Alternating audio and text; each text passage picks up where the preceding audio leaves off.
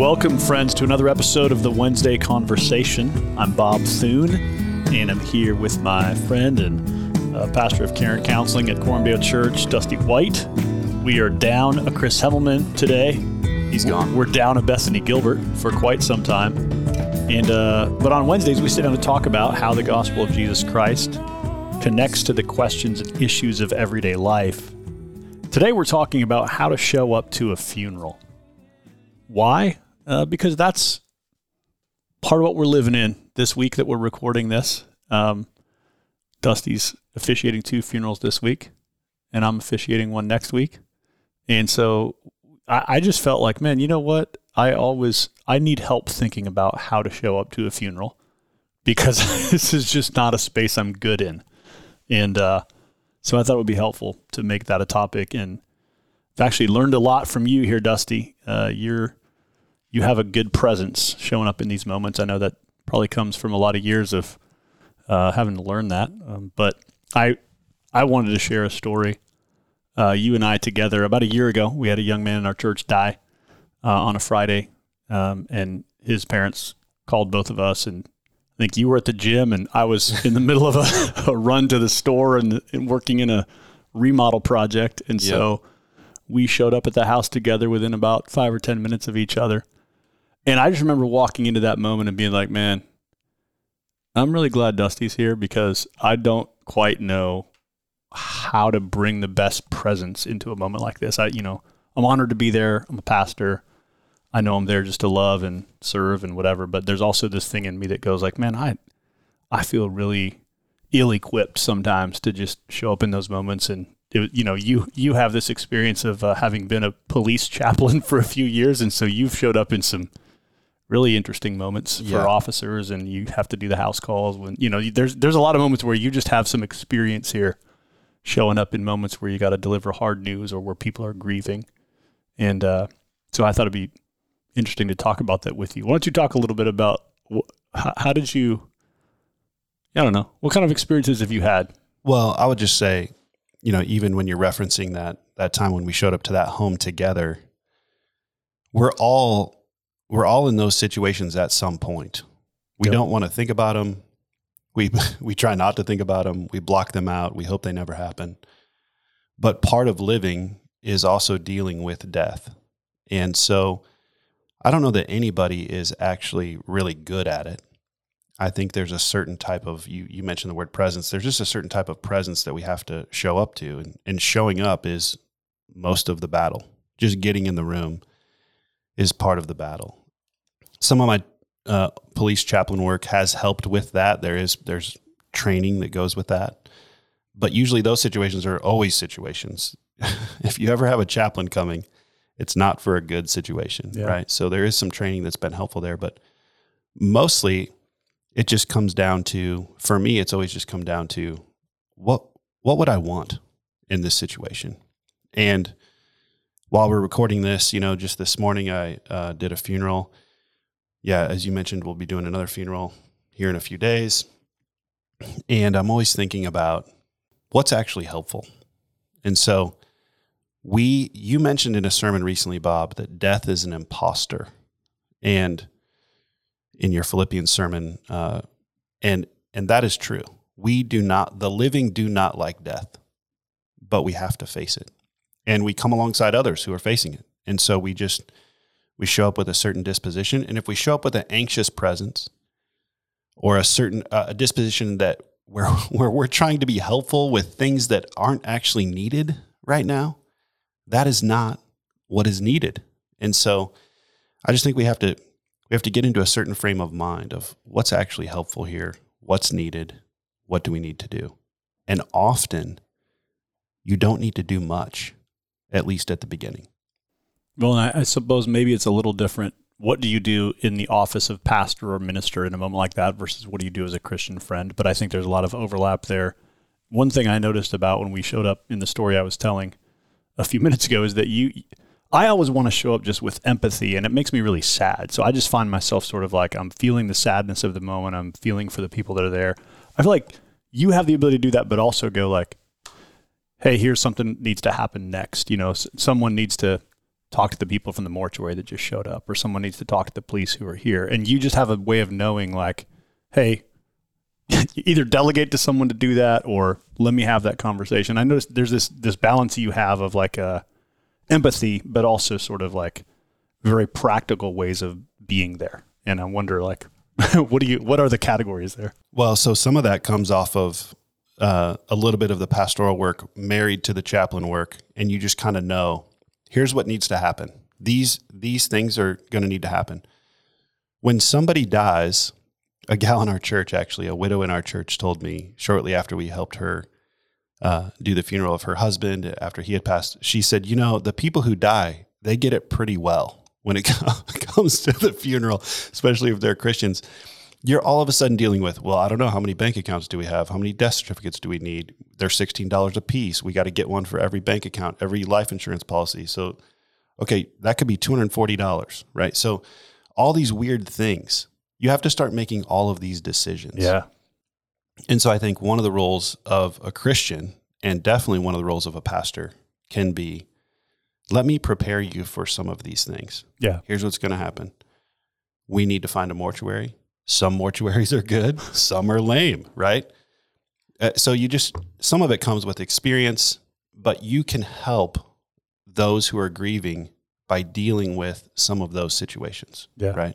Then there's also the people that kind of overfunction in moments like that and want to like bring the list and check all the boxes. And that's not super helpful sometimes because they're sort of like overly, how can I do all the things right now? And you do a good job of reading the moment and knowing there's some things that need to happen right now. There's some things that don't need to happen until next week. Right. We had some people texting me recently about a young man and a young dad who had passed in our church recently. And I was getting pinged with some financial questions. And then one person was concerned about moving the widow out, of her current home. And she's not gonna be able to afford that. And I was like, hey, we haven't done a funeral. Whatever bill we have now, we will also have on Monday. So Let's just wait. So certain things need to happen and certain things can wait. Yeah. And it's just trying to figure out the discernment of how do I prepare the widow, the family for what actually has to get decided? And how do we, especially if they're a Christian, have this worshipful few days together? So the funeral you did today was a lot of non-Christians in the room. The funeral you're going to do later this week is a member of our church, probably a lot of people who are faithful followers of Jesus. What are some of the differences or are there any differences in sort of how you show up to a funeral where a lot of people are not coming in with a Christian worldview versus where a lot of them are?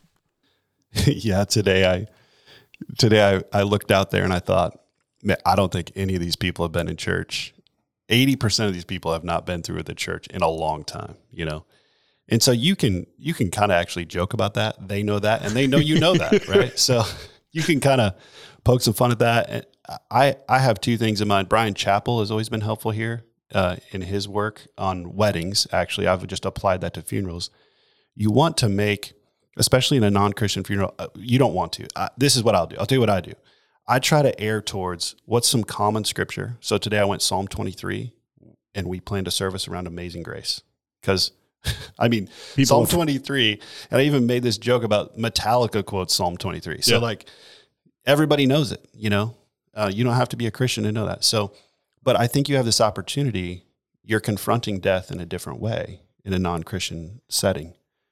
But I think you have a profound opportunity to both display the gospel, embody the gospel, be confident in the gospel, and at the same time, not be the person who's taking advantage of the funeral to do some sort of evangelistic plea. And that's where Brian Chappell is helpful. There's a certain line I got to toe here to make this appropriate and at the same time stand on the gospel. Yeah. How do you think about what that looks like? Well, that's why I decided to go Psalm 23 this morning. I had wrestled with it for a few days.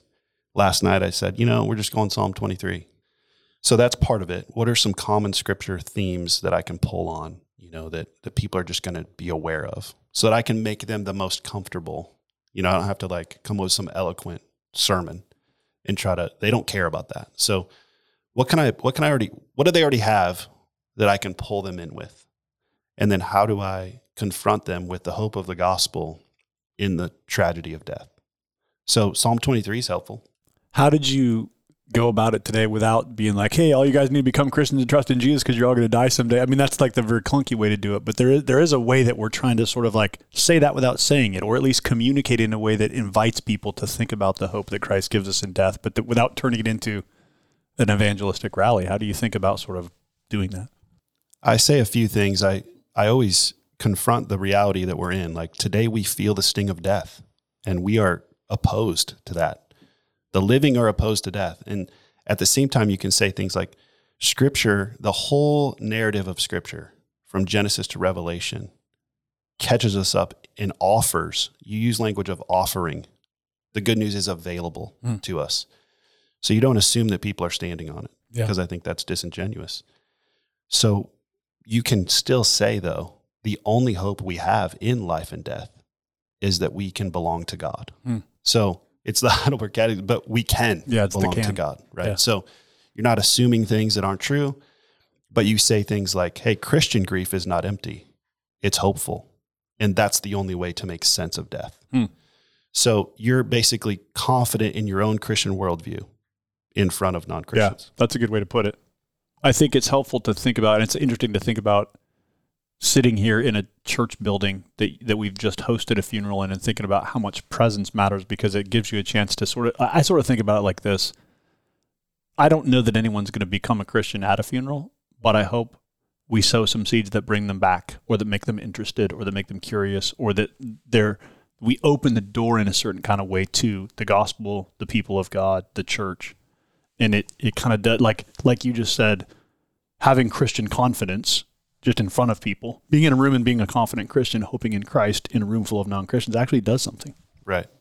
I did have a lady at the luncheon come up to me and she said, I've been to 2 funerals now that you've done, because she's like a friend of our family and she's been to 2 family funerals. And she said, if I was ever going to go to church, I told my daughter I'd want to go to that guy's church.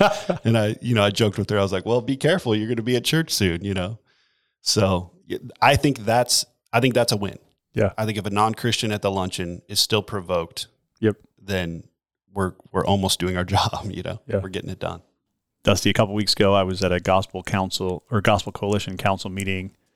And as part of that group, a lot of the men on that council are older pastors in their 60s, 70s, even 80s. And so they've had a long season of ministry. And we were going on the room and sharing, hey, what's encouraging you in ministry right now? And this one guy who's in his 70s and has been pastoring the same church for over 50 years, and he's now like a pastor emeritus, he's still on the team, but he's not full-time. He said, what's bringing me a lot of joy right now is doing a lot of funerals. And I was like, that's an interesting answer. But he just wanted to encourage us and say, can I just tell you guys what a joy it is to do funerals for Christians who you've discipled and walked with for a long time, and then they die. He's like, a lot of my people in my church are my age, right? And a lot of them are passing away, and I'm doing a lot of funerals, and it's great. I love it.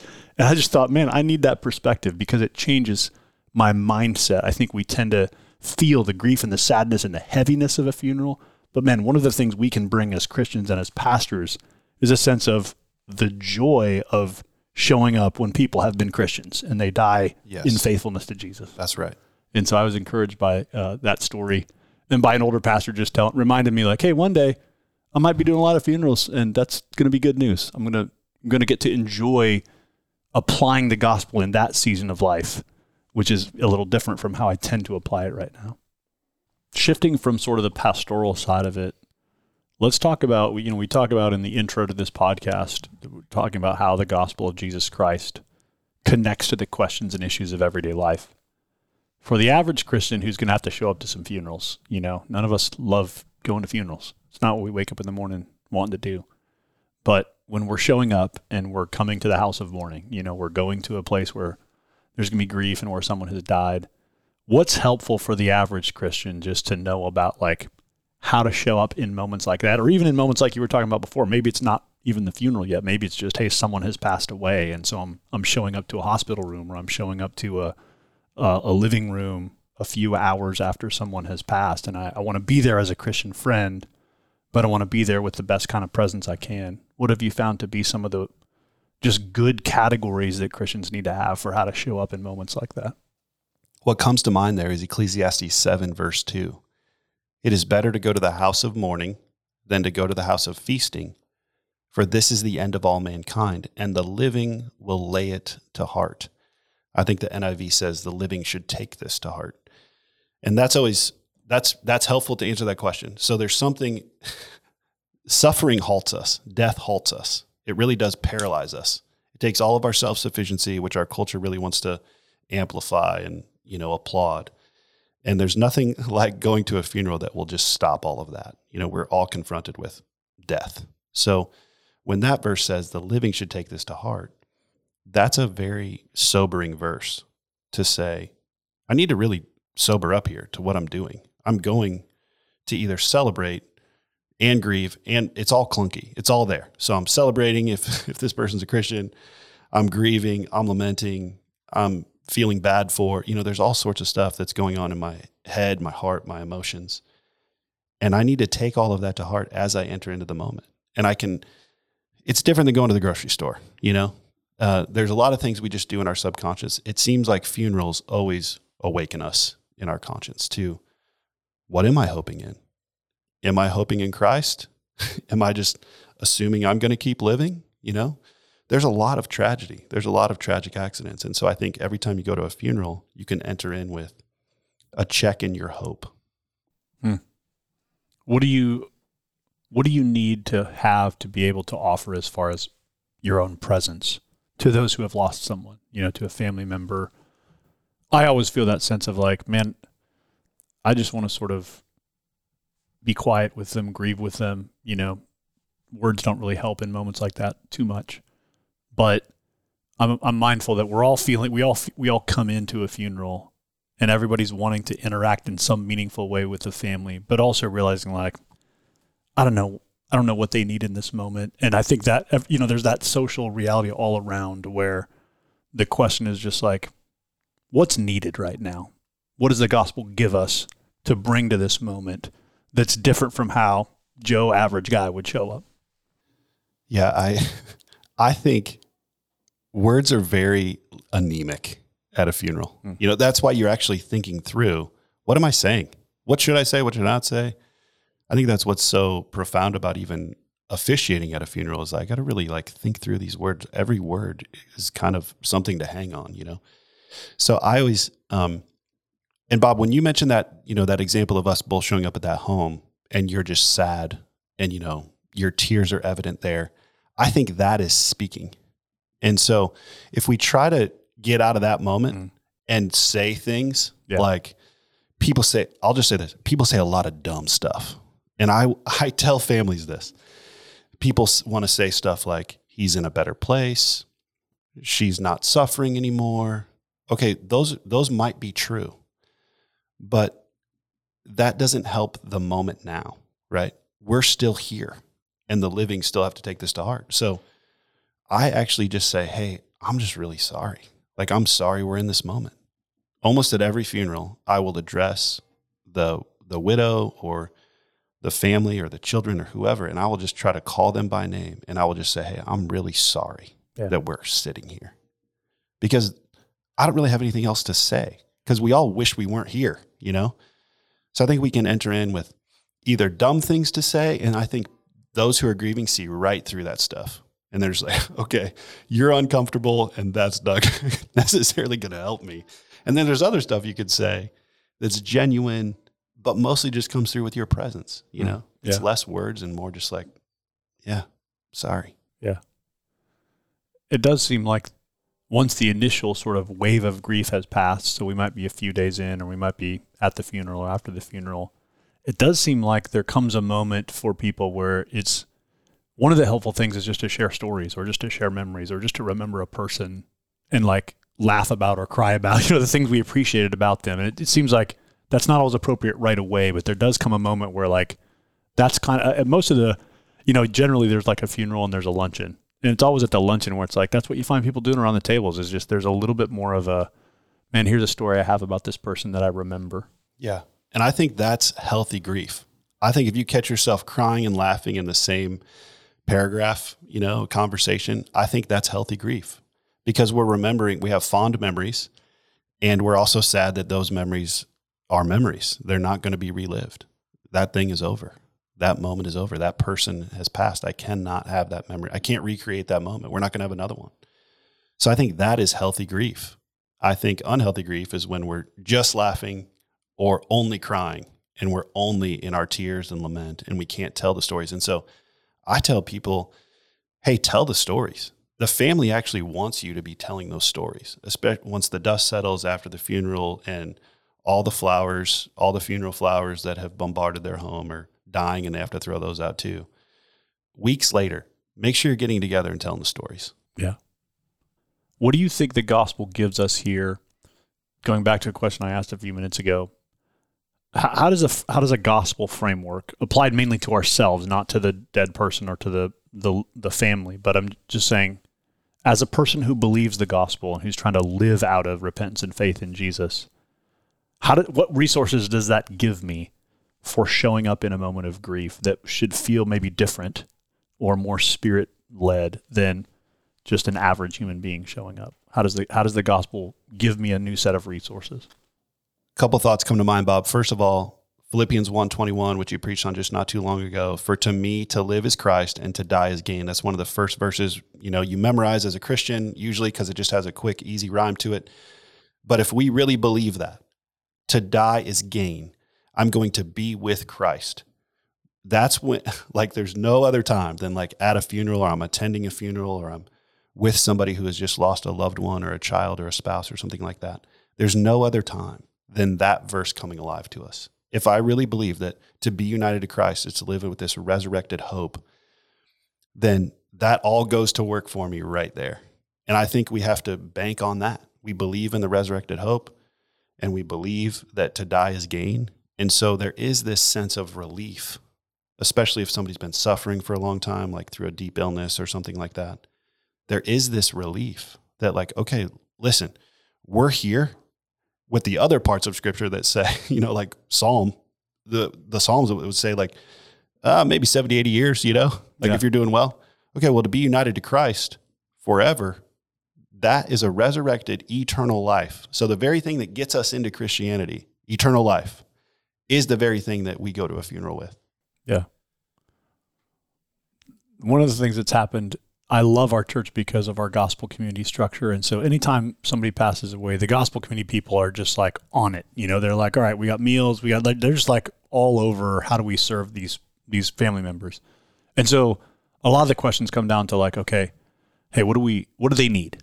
What do they need from Christians around them? Certainly one of the things they need is prayer and showing up, presence. Yep.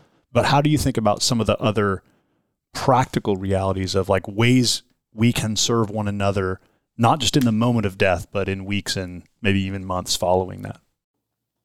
I think we have to intentionally engage. People are really good at the very onset. Somebody dies, so they'll engage for a couple of weeks with that person, and then we go back. We go back to our normal lives. I mean, the reality is, after a funeral, we go to the luncheon, we have some potato salad, and we go back to work. I mean, that's what most people do. They took the morning off, or they, whatever, and then they go back to work and they're sad. And a week later, they might not be golfing with that guy anymore, but they're going to golf with somebody else. So we have to be mindful that months later, we have to reach out. We have to engage. I tell people, remember their birthday, remember the day they died, engage the family on those days. That's something you can do. That's at least twice a year that you can engage. And we lose confidence. And so we just kind of back up, we disengage, we hope the best, we pray for them maybe, but we don't just engage. Hey, still have that person over for dinner as if their spouse were coming too. You can still do that, You can still go to them. They can still come out with you. So I think that treating that person like a normal human being, but I would just say that first year, it seems like in pastoral ministry, this has taught me the first 2 years, the dates of birthdays, death anniversaries, certain seasons, those get lodged in their memories pretty hard, and they come screeching across the calendar. What are the different question? What are the best resources you found for those who are pastors or who are called, who are called to show up and either lead a funeral or speak at a funeral or help think about how to plan a funeral? So that can be family members and, what are resources that you've found that are most helpful or good go-tos? Yeah, that's a great question. Right here on the desk in front of me, I have this book called Funerals for the Care of Souls. This comes from our friends, Harold Sinkbeil. Yeah. This is Tim Perry writing this. Sinkbeil edited it. He was the general editor for this. This is a new resource, 2021. And it's less of like, here's how to do a funeral, and it's more just, here's how people think about death. And so that's a helpful little book. The Valley of Vision is helpful. It doesn't frame out a funeral for you still, but it helps you get some thoughts. And also the Every Moment Holy Volume 2 is on death, grief, and dying and lament. So I always just kind of lift things from there to help frame out phrases, words that are helpful, words I should use, words I should avoid. And so I let some of those resources eclectically kind of frame out a funeral for me. Yeah, that's good. Any other final thoughts as you think about like just how to show up? The one thing I would just say is like, don't be weird, like show up and be yourself. I often, the reason I'm saying, maybe that's for my own self, like I always feel like funerals are, okay, what do I got to do? Like this is like you were saying at the very beginning of the onset of this podcast, like, I don't know that I know how to do this space well. I think we get in our own head about it because funerals really awaken our conscience to death. And so we have to just still be ourselves, and we have to not be weird. We have to engage. We have to engage those who have been widowed or have gone through significant loss like ourselves, genuine selves, just being loving, being kind, being generous, and engaging. So I would just say engage, step into that moment. You'll figure out what to do in that moment once you're there. Yeah. But don't be weird about it. Don't overthink it. I tend to overthink a lot of things. Most people do when it comes to a funeral. Yeah, I want to take a lot, and I tend to do that in all of my life. I want to take very calculated risk, stuff like that. And so I just have to force myself to just get in there, just get on the field and figure out the play once we're out there, Yeah. Good. The other thing we have to keep in mind as Christians is that it is a great joy to be united to Christ here on earth, but also reunited with Christ in heaven. And also you're only going to be getting older. And so you have to get used to funerals. You have to get used to death, and not in a way that doesn't keep awakening us, but in a healthy, mature way. Well, listeners, I hope this helps you think about how to show up to a funeral. It's an interesting topic because it's not something we like thinking about. And so it's not something we try to make time to think about, but just in light of what Dusty and I have been walking through in the past few weeks in our own pastoral ministry, it feels like, well, man, it would help us as Christians just to think about how do we show up? How do we be meaningfully present? How does the gospel give us a kind of courage and confidence and empathy and kindness in those moments that allow us to show up helpfully to our Christian friends and even to non-Christian friends who lose someone. So if you have questions about this topic that you want to ask further about, or angles on the conversation that you'd like to see us take, as always, we invite you to reach out via email. The email is podcast@cdomaha.com. And that's where you can suggest future podcast topics or ask questions or give feedback. We love hearing from listeners, and so hope you'll reach out.